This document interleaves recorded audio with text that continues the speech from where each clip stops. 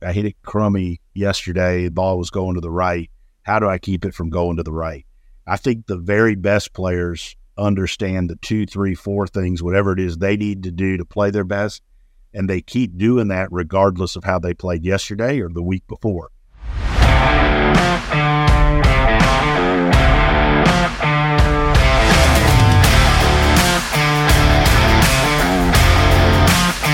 This is The Tournament Code. We appreciate you taking the time to join us, Tony. We know a little bit about your work, know about some of the players you've worked with, but before we start with your teaching, just tell us how you got into the game of golf. I think I got into it probably similar to a huge chunk of the folks listening, through my dad and my grandfather. They started me when I was little. There's a picture of me somewhere like at 6 years old. I think I was at Disney World, putting. But, I started with my grandfather and my dad, and really my grandfather fostered huge love of the game for me. He retired at an early age at like 52 from working in the Pentagon and moved to Pinehurst. And so, from an early age, I would go spend, a big chunk of the summer staying with him and my grandmother. And he lived on this little 9-hole place there called Midland Farms. It's just a square, basically. The holes go all around the outside of it. And in fact, when I was in Pinehurst last year for U.S. Kids of all things, or something to that effect, or maybe it was the North-South Junior with the junior, and we went over and used that range because there was some weather or something. And so, I played a lot as a kid in Pinehurst, and it's been interesting as life is kind of full circle. And so the first major I ever taught in was at Pinehurst at the U.S. Open, and with Smiley Kaufman and Sam Love and some other guy, Robbie Shelton. I think I had 3 guys in the year that year. So that was my first professional major to coach in. And then obviously Andy Ogletree having won the U.S. Amateur at Pinehurst. So, and then I've done a bunch of fun. I've been there a couple times with Golf Magazine and Shrikshot and stuff like that. So Pinehurst has a special place in my heart, and it's where I learned to play. And all those summer afternoons with my grandfather is kind of what started the love of it. And, just love the game, probably like most people. It gave me time to spend with them, and, I enjoyed that, and I still do. That is awesome. How did that getting into golf there lead to you becoming a coach? I think like all of us, I got better. I was a decent junior player. I wasn't I wasn't anything crazy good. And I look now, though, you look back, and I wish, I knew all I knew about recruiting and development back when I was 14, 15, right? But, I'm 52. Junior golf was different then.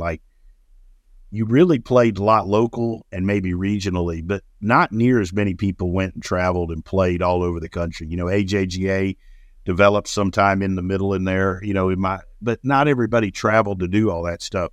So, I remember playing, my family had moved to Birmingham, and I played in the Future Masters as a senior in high school. And that was a huge tournament. It's still a huge tournament, but it was a mammoth tournament back then because regionally, and there were some folks that played internationally. But, I was an above average player. I wanted to play college golf. Somewhere along the line there when I was I had some great club pros teach me along the way. There was a guy, Mike Landry, who was in Houston at the time, and he was one of the first club pros that really took an interest in me. And I'm still friends with him, oddly enough, on Facebook, and he teaches golf out west now. But he had a huge influence on me. I remember having my first girlfriend and him giving me crap about it in the pro shop, the way club pros would be. And I just liked that atmosphere. I liked being one of the guys. And, and then there was an older golf professional, Denton Scott in Birmingham, gave me a job when my family moved there. And he was very influential to me. He was so well respected. I just remember looking up to him as far as everybody looked up to him. And I remember thinking that was a cool thing as a 16, 17-year-old kid. And I think I was a junior in high school, and a new driving range, kind of state-of-the-art teaching facility for that time especially, opened in Birmingham. And a guy named Mark Wood was the director of instruction, and he'd been with the Golf Digest program. And I didn't know he was only 10 years older than me. I thought he had to be older and wiser. I tell this story all the time. My dad brought me to him, and, he made me a deal. He said that he would teach me as much as I wanted through that summer, as long as I made the money myself to pay him the $100 for the first lesson. And it was a great lesson, right? I had to go earn it. He was like, I don't want you to go ask your dad. I don't want you to go borrow from your grandparents. I want you to get off your butt and earn the money. And I did. And so, I hung out a bunch with him, and, I always tell him now, he's a great teacher. He's taught Bo Van Pelt most of his career, Dudley Hart, a bunch of tour players, married to Kathy Hartwood, married to, great teacher. And he was the motivation and the reason that I wanted to become a golf teacher. Because I admired everything about him. He was a huge influence, looked up to him. And, from there, other coaches in other sports I always looked up to. I grew up a big Notre Dame fan, not popular in Alabama, but huge Notre Dame fan. And Lou Holtz, I would always watch anytime something would come on with Coach Holtz, I'd always watch it and listen to him. And then I went to a small school in San Antonio, St. Mary's University, and fortunate enough to play there. And some of my best friends in the world were my teammates. And Coach Meyer, who passed away last year, and Coach Zelznak, who became the head basketball coach after him, they became close friends. And I loved just going and sitting at basketball games in a small school, though, watching. They had won a national championship, at that time was NAIA. But I remember being next to the bench or right behind it and loving listening to the dialogue and how they yelled at players and smacked them on the ass and got on them and different things. And I always thought that was cool. And that motivated me, and that's what I wanted to do. And I knew I wasn't going to be a basketball coach. I was, 5'9.5", stretching it. But I knew I wasn't going to be in basketball, and golf was, what I was passionate about. And, my life led me to that eventually. You mentioned earlier you work with Smiley Kaufman and Andy Ogletree, and I know we'll talk about later you work with, people that are on tour now like Lucas Glover. And I know a lot of coaches may not want to do the week-to-week grind on the PGA Tour like you're doing that. Is that something that you always wanted to do, or did you just kind of fall into that? So first of all, I worked with Lucas for about 5 years, maybe a hair longer, up until a year and a half, 2 years ago. And we're still friends. I texted him after. His play that he's had the last few weeks has been unbelievable. He's one of the best people I've ever taught, one of the best people I've ever had the opportunity to coach and be around. And I had a great run with him, made a tour championship as his coach. But, I never set out to coach on the PGA Tour. There's teachers that do that now. I think that's what they want to do. And I think they probably are motivated more by money and fame than they are by really loving the game. I always thought, and I was always brought up, you should be wanting to teach the person in front of you. And if you do a good enough job and you get good at that, you'll have the opportunity to teach people as they get better. And I'm a big believer that I think the best coaches and the best teachers in the world, should develop young people from junior golf to competitive junior golf to college golf to playing professionally like you did, Cooper, going to play mini tour stuff, and then get guys to the PGA Tour. So that's how I was brought up. I was brought up old school in the teaching business from Mark Wood, like I said, Wayne Flint, who's a great instructor and taught me for a good while, and then Hank Johnson, who passed, I guess, a year and a half ago, was, he was a top 50 teacher, Golf Digest top 50 teacher, ran the Digest schools, and, lived in Birmingham forever. And he was old school. They were hard as hell on me. The stuff that they made me do, I couldn't get away with my people now, but it was a heck of a learning curve and a heck of a learning experience. But they were so hard on me with Hank said something to me once, and at the time I thought it was probably an insult, but now I realize it was a compliment. But he said that the reason I had a chance to be really good was because I never thought I was any good, and that I was always trying to get better. At the time I thought, that's not very nice, but now I look back on it and it was a compliment. And, I've been fortunate to be on the tee with so many great people, and I still don't consider myself as good or equal to most any of them. I'm always just trying to get better and figure out how to help the person in front of me. And if that person turns out to be a tour player and all that, then I mean, it's great. But I just don't really ever want to just teach tour players. I've had the opportunity to do a bunch of that. And you know, I mean, the biggest thing I've learned in this business is that no matter how good you do, you're going to get fired, right? I mean, it's just part of the gig. And I've probably had a harder time with that than other people. And like, big part of my journey is figuring, you know, and I tell other coaches and teachers, it's like, you got to find out who you are, figure out what's important to you and what you like to do.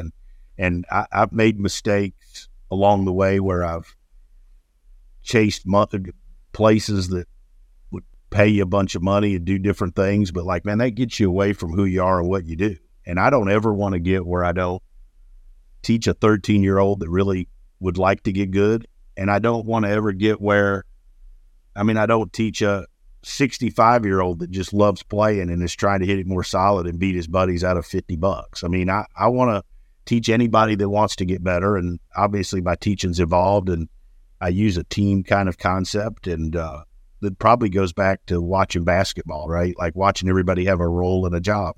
But, you know, so going back to your question, I mean, I didn't ever set out to be a tour teacher.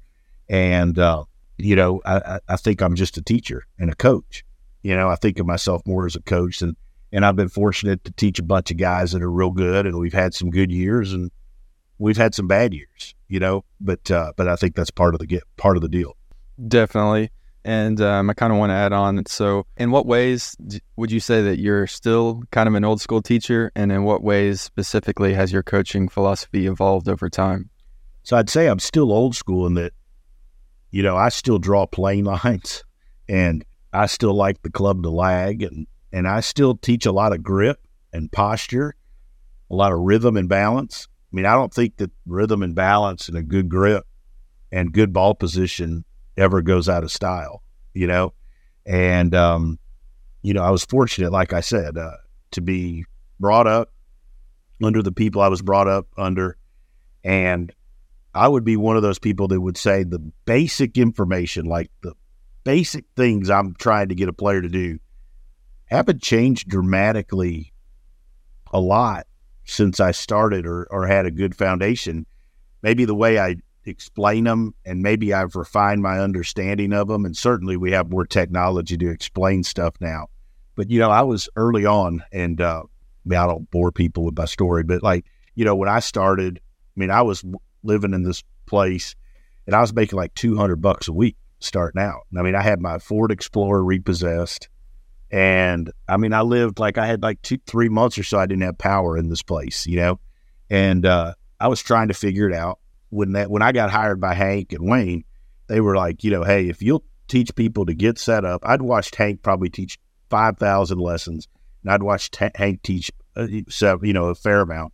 And they said to me, when they hired me from this place I was at, starving, they offered me a job. They said, if you'll teach everybody to get their grip on there, everybody to get postured correctly, and you'll teach them to make a pivot back and through and make a divot in the right spot, and you'll teach $50,000. It's like, well, $50,000 when you don't have power turned on is a lot of damn money. And in, you know, in 2000, 2001 or whatever it was even, you know, so I was like, well, hell, I'll do that. I mean, you know, and so I did that, and I got criticized by a bunch of people. Like, oh, all he does is teach everybody the same thing. But it was great for me. It gave me a structure. It gave me a framework to operate within. I started seeing how some people got better, some people didn't. And then I started having to try to figure out, why did these people get better, but these people didn't, you know, and that kind of led me down the road of, you know, some of the stuff I've learned over the years from, you know, you going to where it's evolved, like doing stuff with Dr. Scott Lynn and biomechanics and using swing catalyst. I bought like the second swing catalyst in the United States. I mean, I didn't have any money, but I knew it could help me. Saved up, and I had a radio show on PGA Tour radio at that time, so we traded a piece of it just to promote it. You know, but like I learned a ton from it. And so my teachings evolved as far as my understanding of why my basic stuff worked for some people but didn't for others. Mike Adams told me once that I needed to, you know, add more tools to my toolbox. So I've made a conscious effort to always try to do that. But then I say the biggest, you know, the second, I guess you would, biggest break in my teaching was I had the opportunity to, with Smiley, to do stuff with Colby Touye, who trains, Justin Thomas, Tommy Fleetwood, a huge chunk of the tour. He came over to my tee at that time. I was at the Country Club of Mobile, and we worked with Smiley, and it was just revolutionary seeing how he could train people to make different movements using fitness bands and helping people learn the movement pattern away from the ball, away from the club, and then jump in, and they were better at it. And I was like, well, that's different. And that's, we'd all been around fitness like TPI and stuff where you'd send somebody to a guy and they'd give them an eval and they'd tell them they were this, they were that, the other. But like really tying it in, being there during the lesson and making the program really specific to whatever movement I wanted was different. And so that would be where I've evolved to now, is we better at making people change their movement pattern. Yeah, I was just going to say, you and Colby Wayne working together on Instagram, I've never really seen a TPI coach actually in the hitting bay telling players do this, and then they do it, and then the swing coach telling players do this and then do it. How did that kind of relationship come about? With Smiley, Smiley, at the time Colby was in Baton Rouge. Smiley was finishing up at LSU, and Smiley really he bought into what Colby was doing, and then I started working with him. We started working together, and we had we had a lot of success. But I kept learning. I kept asking Colby, like I would ask him why I could send him a video of a player, like, why can't I get this guy to do this? Why, and his explanation of it from the physical standpoint was revolutionary to me, and it's helped me. He's been such a big help to me in my career. I could never repay that. But, that's kind of how it started with Smiley. And then it morphed into, he moved to Palm Beach or Jupiter, and he was like, man, you got to get down here. This is where all the best players in the world are. And it took me a while, but, I'm happy being down there most of the time. And so, we, a lot from there. Morgan Hale, who works with me here in Mobile, she's an unbelievable teacher and also fitness. She's trained under Colby for basically 8-9 years now with me and being around him. And then one of Colby's assistants, Aaron McConley, who's down there full time, does so much with me. So, because obviously with my schedule, Colby's schedule, you can't teach together every day, but like that having people that understand how we work and utilizing that aspect of it in the Bay has become part of how I operate most every day. I think having that kind of group that you can send problems to and having experts in different areas, I can imagine is super beneficial, not only for you, but for your students. And so they get hands-on approach, plenty of attention, but also it's not necessarily sapping all of your attention, allowing each person to be put to their highest and best use. As part of what you mentioned there, you'd said, we worked on grip a lot when you had started. Are there any fundamentals regarding like posture, setup, grip, et cetera, that you like? Do you have preferences? Do you have rules? What does that look like for you in the golf swing? I mean, I like to start with the ball in the same place every time. I think that if you start, I remember the first lesson I gave Lucas, similar to the same first lesson I've given a bunch of folks, tour players, whatever, was like, I would start with a rope down for the target line, the ball right next to it, and a stick, perpendicular to it, where you put the ball a club head width inside that heel. And I like to see where the ball goes from there. Hit some balls, film it from there, and then adjust and then work off of that. Right.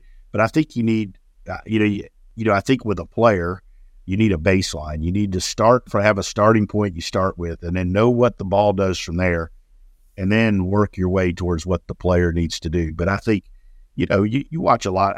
I think ball position and, balanced posture is huge. I can't tell you how many times with a really good player, a lot of their problems are just the ball's out of spot and they're in a bad spot and they're out of balance, and they're trying to do something that even if they did it, they'd hit a worse shot because the ball's not in the right spot or they're not balanced. So, that's a huge focal point for me, and that's kind of where I always start. And then when it comes to working with players to make that setup consistent, you'd mentioned that Lucas had the ball move around. I heard you on other podcasts talk about how It's easy on the range for the ball to move around. How do you get players just to practice keeping it consistent? I don't think there's any, I always tell folks, like, I think that the best players in the world do the best job of taking care of those things that you can take care of, that you can control, right?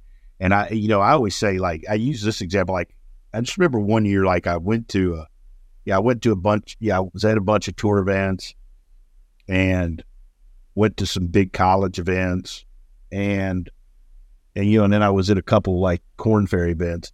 And the thing that struck me was, like, at each level, I don't know that the guys that were the best players looked tremendously different, like as far as how they hit it, the speed, the way the ball came out. But what did strike me was, like, when they went to the range, how the best players had way more of a plan, probably spent way less time just there hitting balls, but, like, were very specific in what they worked on and did a much better job of monitoring the small details, like ball position and aim and so forth. And you could stretch that all the way to the club level golfer. The three of us could ride out to any golf course around you guys right now, sneak up in the trees and watch the people on the range, and 95% of them can't break 90, but they don't have anything down on the ground for aim or ball position. And there'll be one guy on the end that's probably the club champion, and he's got sticks down, right? I mean, that goes, that never changes, I don't think. So, that's, I think that, I don't know that there's any way to get better at it other than paying attention to it, unfortunately. I mean, I wish there was, because it would make all of our jobs way easier. But I think that one of the things that if you want to be really good, you have to decide is you have to say that that's important. And I'm going to monitor it. And I'm going to get better at that. And, I mean, a lot of players, there's a lot of players that don't. But there's a lot of players that don't do that I don't think ever reach their full potential because they don't understand the importance of monitoring their day-to-day stuff. Exactly. So, obviously golf swing mechanics are important and fundamentals are important, but a golf swing doesn't win golf tournaments. Low scores win golf tournaments. And you've coached some of the best college players and amateurs in the world, like Andy Ogletree and Ben Carr.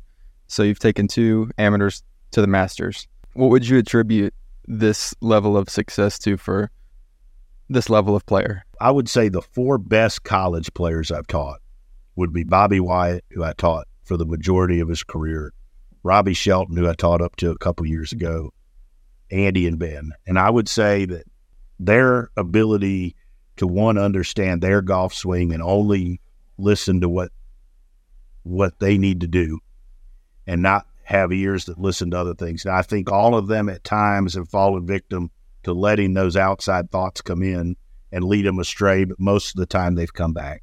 But all four of them were really good at understanding their strengths and were exceptional at understanding how to play golf, like how to navigate around a golf course. I would say that Andy Ogletree, even counting all the tour players I've been around, I mean, when he came out of college, he was one of the best I've ever seen at understanding how to dissect a golf course. I think Ben Carr is really good at that.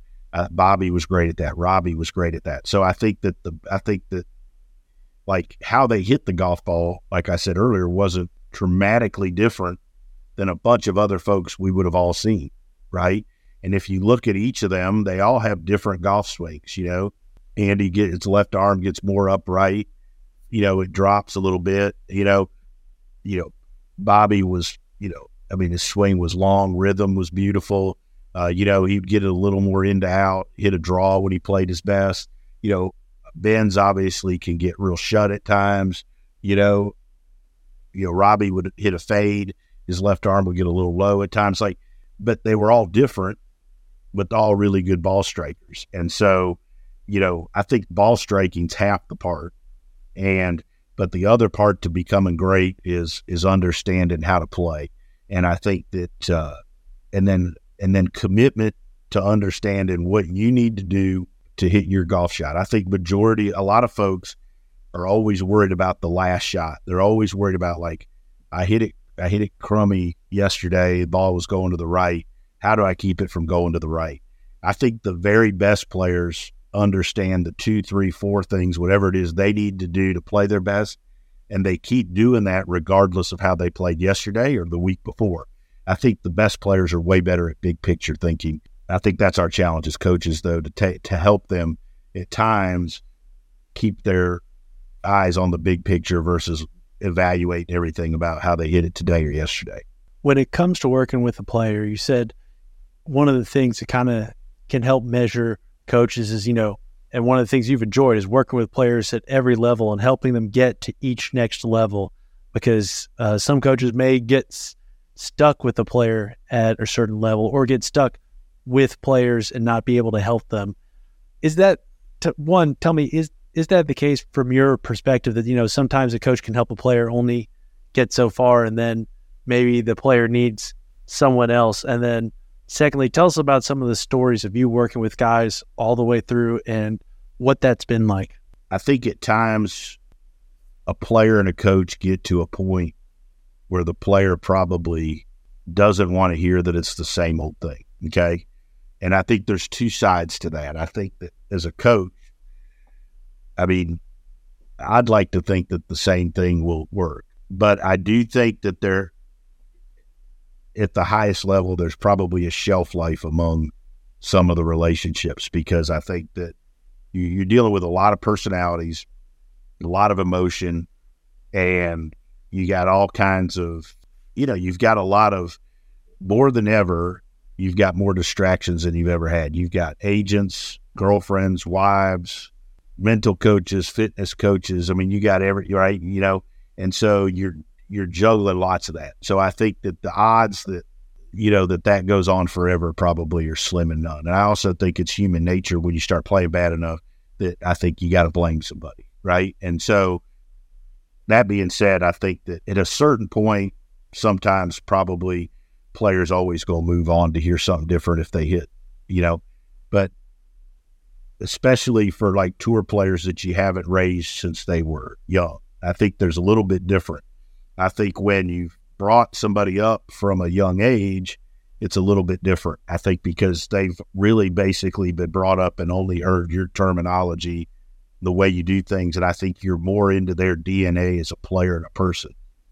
So I think probably why that type of coaching interests me more, because I think long term, there's less turnover, and I think you make a bigger impact on the person. So, that's kind of a tough question. I probably didn't answer it worth a damn either. But I think there's times that no matter how good a job you do, the message gets stale. But then I think when it comes to developing players, I think that I would tell you, though, that in most cases, that if a coach and a player have had a really good success and run together, they would most of the time be better off sticking together through it. But I don't know that on the professional level that happens as much as it used to. To go to the, stories like, heck, Bobby Wyatt was my first really, really good player. I'll tell you a funny story. Like they were looking for a coach and a teacher, and he called the office phone. His mom called the office phone and left a message for my mentor, Hank. And I got the message and I was like, well, shit, I'm going to try to teach this guy. I knew he was good, right? I never told Hank about that. He'd have been mad. But anyway, so that's kind of how it started, and Bob just turned 30 this year. I'm 52. He was the first person, like I used to go to big amateur and junior tournaments with him a bunch. And, he was a huge break for me. He was great. He was the number one amateur, number one junior in the world. Still extremely close with him. Like I would say one of the closest people and one of the people that means the most to me because of how much we did together. And why, for me, the cool thing is watching him grow up. Now he works for Goldman Sachs and still plays mid-amateur golf, and he's there in Atlanta.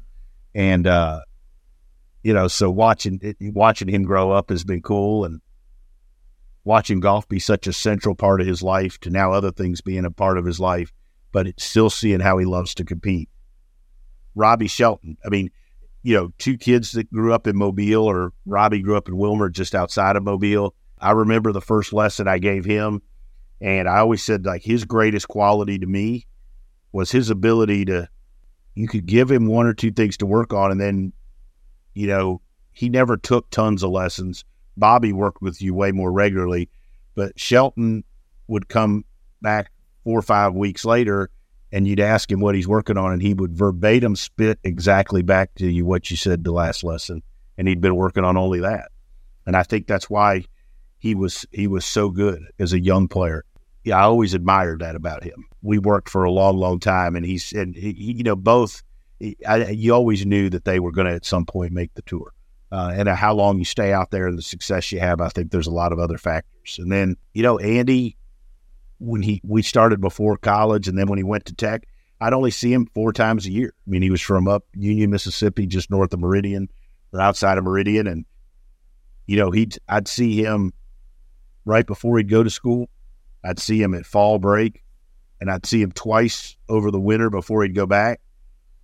And then I wouldn't see him again until summer because Tech was playing such a busy schedule. Now, as he went on and, he kept getting better and better and had more needs, especially as you understand it, where his career is going to take him. I mean, obviously we found ways to work more and to see each other more.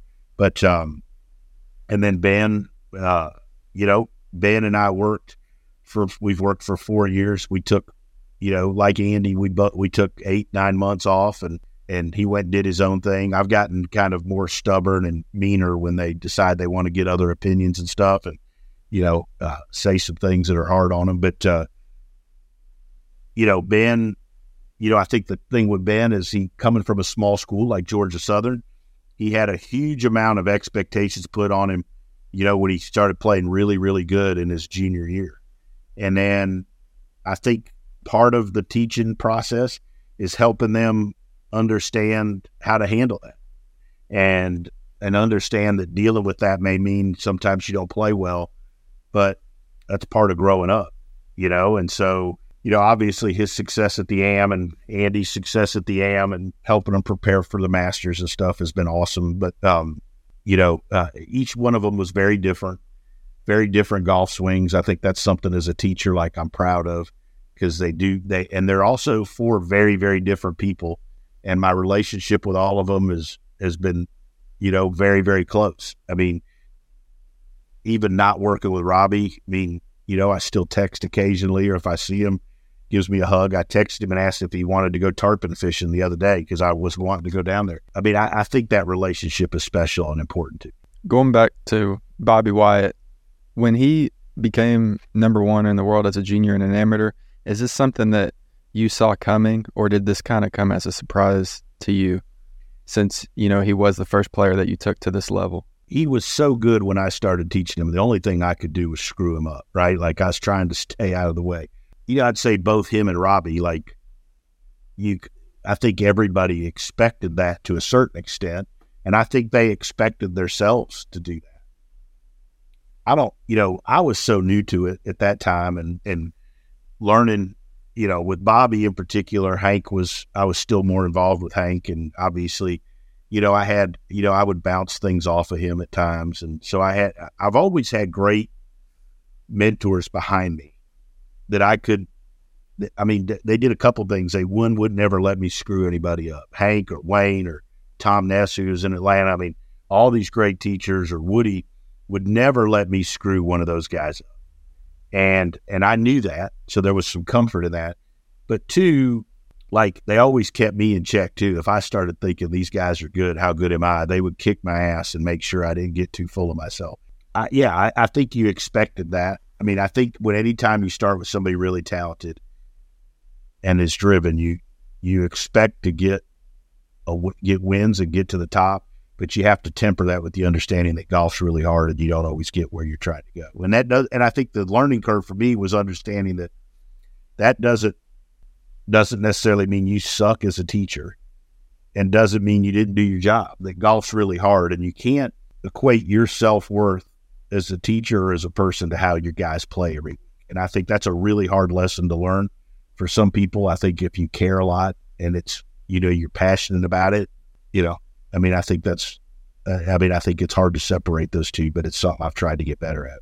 As you know, we're called the Tournament Code, and that's because one of the things that we really care about is golf tournaments, because that's a great way and the best way to test where you are. As Cooper said earlier, golf swings don't win tournaments. When you're working with your players, how do you help them get better, A, at playing in tournaments and put up better scores, and B, how do you help them? What do you tell them to do on the course, et cetera, in their practice, try to make tournaments more like practice and practice more like tournaments? One, I don't know that you really can simulate tournament play till tournament play, right? I mean, I think we do a better job of preparing them now, but there's the only one way to do it. And I know, like, doing a U.S. Mid-Am qualifier, I mean, that's like stuff like that. I watch the guys that work now and then go try to do that stuff, and I have as much or more respect for that than I do the guys that are out there playing every week, because you go from working a job, doing things, and then boom, 5 times a year you tee it up when it really matters. It's harder. Obviously technology and some of those things, like, I use the Bushnell Launch Pro. Obviously I do a bunch with them, or like the quads and the TrackMan and all those things nowadays have ways that you can, create games to play and test yourself with yardage. And, I just think, the more you do that, the better you are. I like to encourage players to go practice more on the golf course, because I think we fall with all the technology and all the videos and social media and how there's so much info out there every day. I think people fall into this going to the range trying to fix something that maybe is not broken, right? And I think how do you get better prepared for tournament play? I think you play. And I think you play. I think you try to, play for something against somebody that's better as much as you can. I think one of the reasons I had we had some success with juniors getting a bunch better is, juniors were always around the Bobby Wyatts and the Robbie Sheltons hanging out at the Country Club of Mobile when I was teaching there. And so that brought up a bunch of other kids that played at other schools that are extremely successful. And then nowadays, I do these retreats. And so, like, I've got 2 or 3 kids coming in this weekend to work with me at Old Palm. And I've got 3 of my tour players going to be there working and hanging out. And I make them go practice and play with the kids, because I think they learn what it's like to be a tour player. They see how they work. I also think it's fantastic for the tour player to learn to give back, to learn to explain what they do, have to sit and actually think through and talk about what they do. So I think that there's benefits on both sides for that. And I think we should expect our people that are good and that we have relationships with to give back and to help the people coming up. I think in this generation, and not to sound old, but like with all of this immediate, instant gratification and all the stuff on the phone, I think people get away from helping the people that came up behind them. I learned from my grandfather, but there was, and the pros that I mentioned, but there was a great, what we would call mid-am player now at Pinehurst, who was a realtor when I was a kid. His name was Bob Klug, and he was like the Country Club of North Carolina club champion. I remember going out and playing with him and it being a huge deal.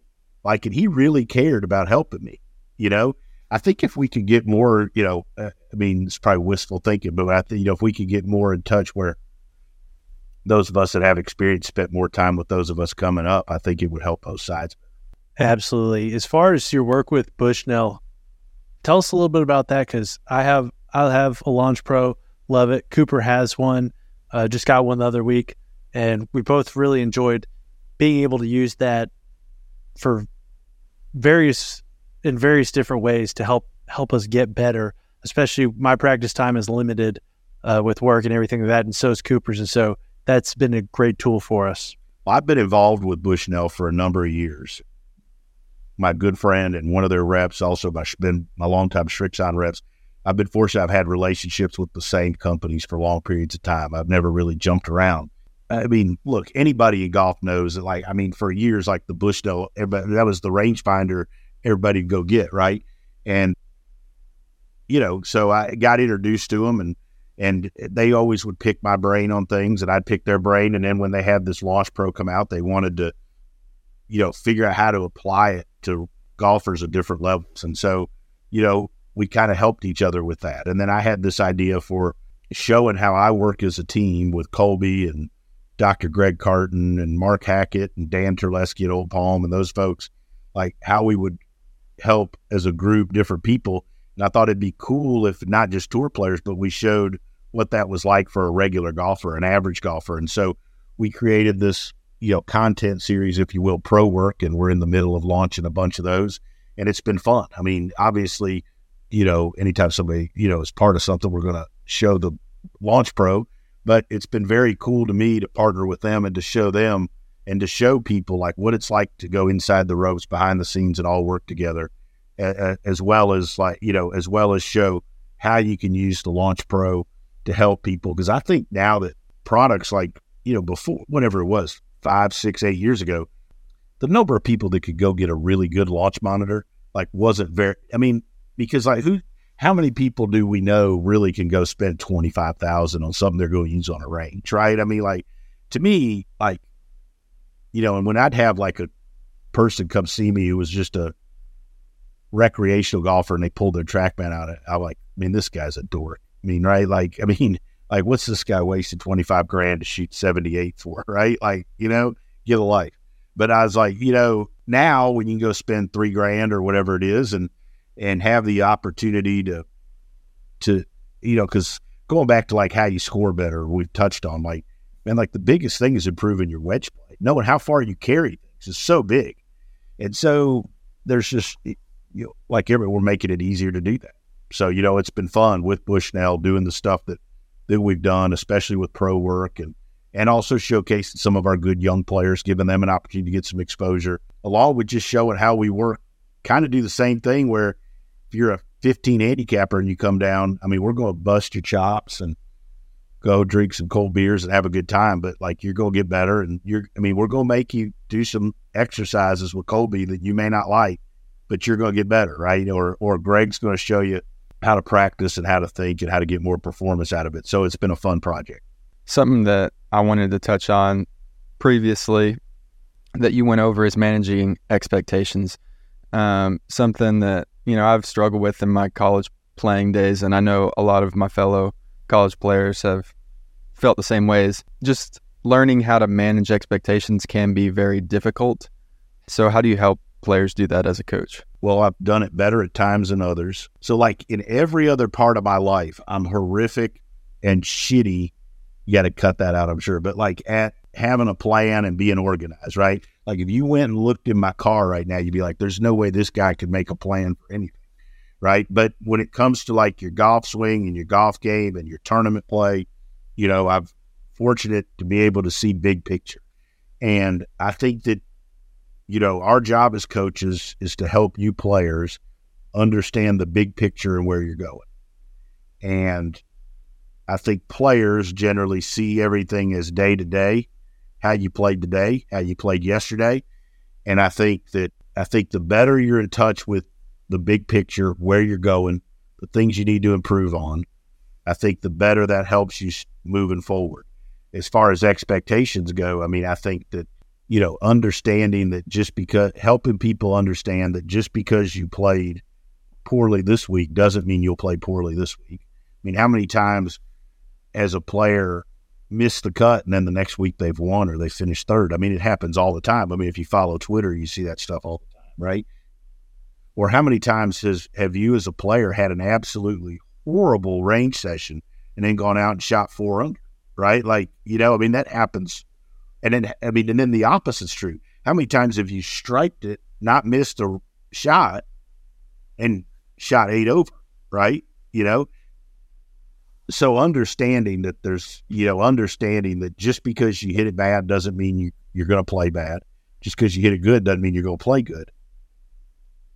And then helping a player stay more in touch with the big picture of where they're going. And I think our job as coaches with tournament players is helping eliminate as many distractions as you can. I think distractions, hurt the player.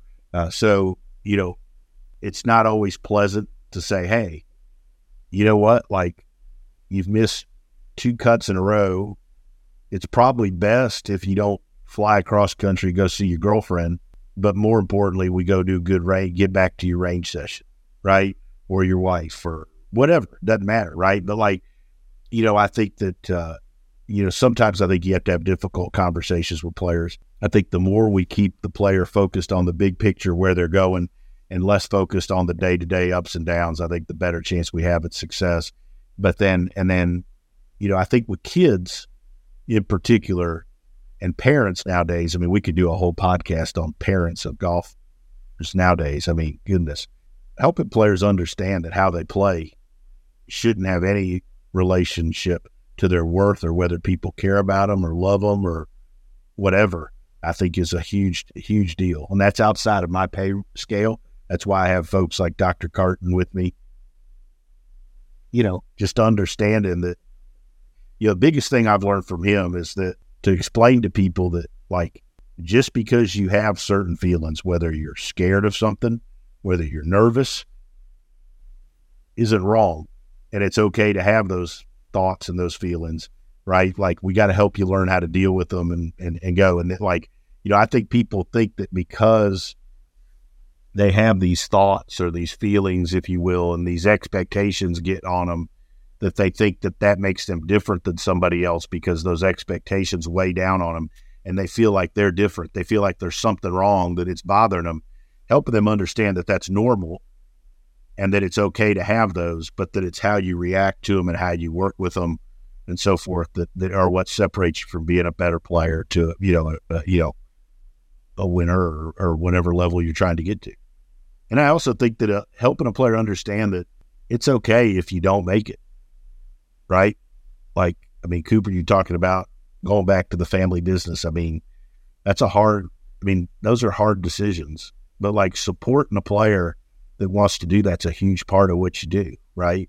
And if you're like me and you teach a lot of folks that come along through that, like, you're going to have more people come to that realization than you are that they're going to play the tour. Success looks different for everybody. When you said for yourself, it's as a golf coach, you can't define yourself by how your students are playing necessarily or anything like that. When it comes to your teaching, what does success look like for you, or how do you try to find that? What for me as a teacher or for players? Yeah, you said I can't take how my students are playing and live and die in, say, hey, I'm a good golf coach or bad, or especially a lot of coaches will be like, man, my students are playing bad, I'm a terrible golf coach. What does success look like for you as far as working with your students, being happy with what you're doing, and knowing you've done a good job? So success for me now is probably different than it was 10, 12 years ago. I think success for me now is, am I teaching the people, am I teaching people that want to get better, for one, right? Like, I'm fortunate I'm at the point, like, I don't really have to take on some guy just because he's going to pay you for the hour and you need to pay the car payment on Friday, right? Like, I've been there, like, man, I hope this guy shows or I'm not going to pay rent. So teaching people that want to get better, but like, I always look at it at the end of the year, like, I mean, do I feel like I've learned more this year? Am I in a better place to help people? That's really important to me. But I think the thing, I touched on it earlier, like, for a while I went through this phase where, like, man, like, I was flattered to be offered the opportunity to teach at a real nice place and put my name on it.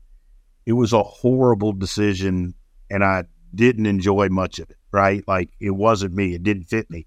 So finding the right place to be, surrounded by the right people that believe in what I do and believe in, like, I'm very passionate about helping other teachers and younger people but come up. And I think we need to do a better job and help people. So, like, if success to me is helping more people come up behind me and being in a great place that I enjoy being surrounded by other people that believe what I do and are passionate about, that is success. And, I'm at a point in my life where, you start realizing you can't do it forever and you want to do it with people that enjoy doing it. And heck, and also realizing that you got to spend more time for yourself. Like, I like to spend time in the Keys drinking beer and fishing, and try to make myself do more of that and spend more time with my daughter and my wife and son and stuff like that. Probably my biggest challenge is to be better at the personal side of things than it is on the professional side. And I'm trying to get better at that. I can imagine when you got a lot of clients who want a lot of things from you and you want to do good by them, it can be tough to balance everything. Hard to say no. Yeah, I can imagine.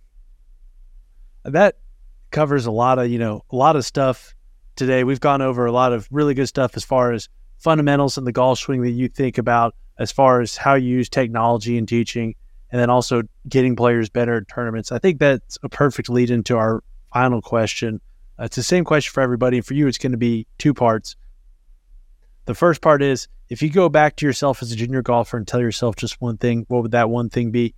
And if you were going to tell a junior golfer one thing, what would that one thing be? So I would probably tell myself as a junior golfer that I was better than I thought I was. I probably didn't realize, I didn't realize that I was decent, and I think I take way more, like I always say now, like I always bet on myself. Like I'm going to take a job or go to a place where I'm very confident in my ability to do my job and to earn a living and do all that. So like, I don't really like guarantees. I want to know that if I go kill it, I'm going to do better. Right. I always bet on myself. I wasn't like that as a junior golfer. I mean, I'd be the guy, I don't know that I wanted to be the number one player at the time, right? Like, I mean, I don't know that I wanted all that pressure. I would tell myself back then that it's okay to bet on yourself, that it's okay. It's okay. I'd probably tell myself it's okay to fail. I think I was scared to fail. Now I realize that makes you better and that's part of the deal. I think I spent most of my career trying to prove that I was good enough. Right. Or that I could live up to other people's expectations. Did I ever get to where Hank would have been proud of me as a teacher? Have I ever got to the point where Wayne or Woody are proud of what I've done? And so now I'm at a point where like I'm accepting of those things. And I say like I've been successful, done decent. And so I would tell myself it's okay to fail, not be afraid of that. And what I would tell a junior nowadays is that you never know when it's going to click. And you're gonna become as good as you can be, right? Whatever that is. And that, like, I mean, I've taught kids that at 16 were the best players in the world and aren't playing now. And then I've seen kids that at 16, we probably wouldn't have taken them to be the first player on our scramble team. And they're still out there grinding and they got a shot to play for a living, right? That success and finding your place comes at different times for everybody in golf and in life, and you don't have to, and that it's okay if at 15, not every good school in the country is looking at you. Because that's what I see so much today. Like I see these kids and they're like, oh my gosh, so-and-so's already committed to so. I mean, like, I'm never going to get a chance to play college. I'm like, trust me, you're going to get a chance, and then just because you go to Alabama technical whatever doesn't mean you couldn't play the tour. If you worked your ass off and you got good enough and you did the right things, I mean, you can do it, right? I've always, that the game of golf, that good golf trumps everything. And if you get good enough, they can't keep you off the PGA Tour. Well, they can if you played live, but they can't keep you off the PGA Tour or professional golf if you're good enough, right? You'll create a place for you. So just trying to get better. That is awesome. Well, we appreciate you taking the time to join us. Where can people find you on social media, reach out to you, see your YouTube series, all that stuff? So that you can go to Instagram. I'm pretty active on Instagram at the Dewsweeper. And you can go to YouTube and just type in Dewsweepers Golf. There's a bunch there. Or if you go to YouTube and just type in Pro Work, it pulls up all the stuff we did with Bushnell. And those are the main ways. And you can go to just type in Dewsweepers Golf into your browser. Some stuff of me will pull up from somewhere, I'm sure. So, but look, you guys are doing great stuff. I've started following y'all. I saw you did some stuff with Ralph Bauer, and Ralph's a legend putting, and had the opportunity to do stuff with him and just follow you guys. Great stuff. It's cool to watch you guys grow, and appreciate your interest in me and look forward to hopefully running into y'all down the road. We appreciate it. Be sure to give Tony a follow. And then if you're listening to us on Apple Podcasts or Spotify, please subscribe and leave us a rating. And if you're listening on YouTube, please like and subscribe. This helps more people learn about us, helps more people get better at tournament golf. And then if you're trying to find us on social media, you can find us on Instagram at The Tournament Code and on Twitter /X Tournament Code. As always, we appreciate you taking the time to join us and dive in deeper to what it takes to play elite tournament golf.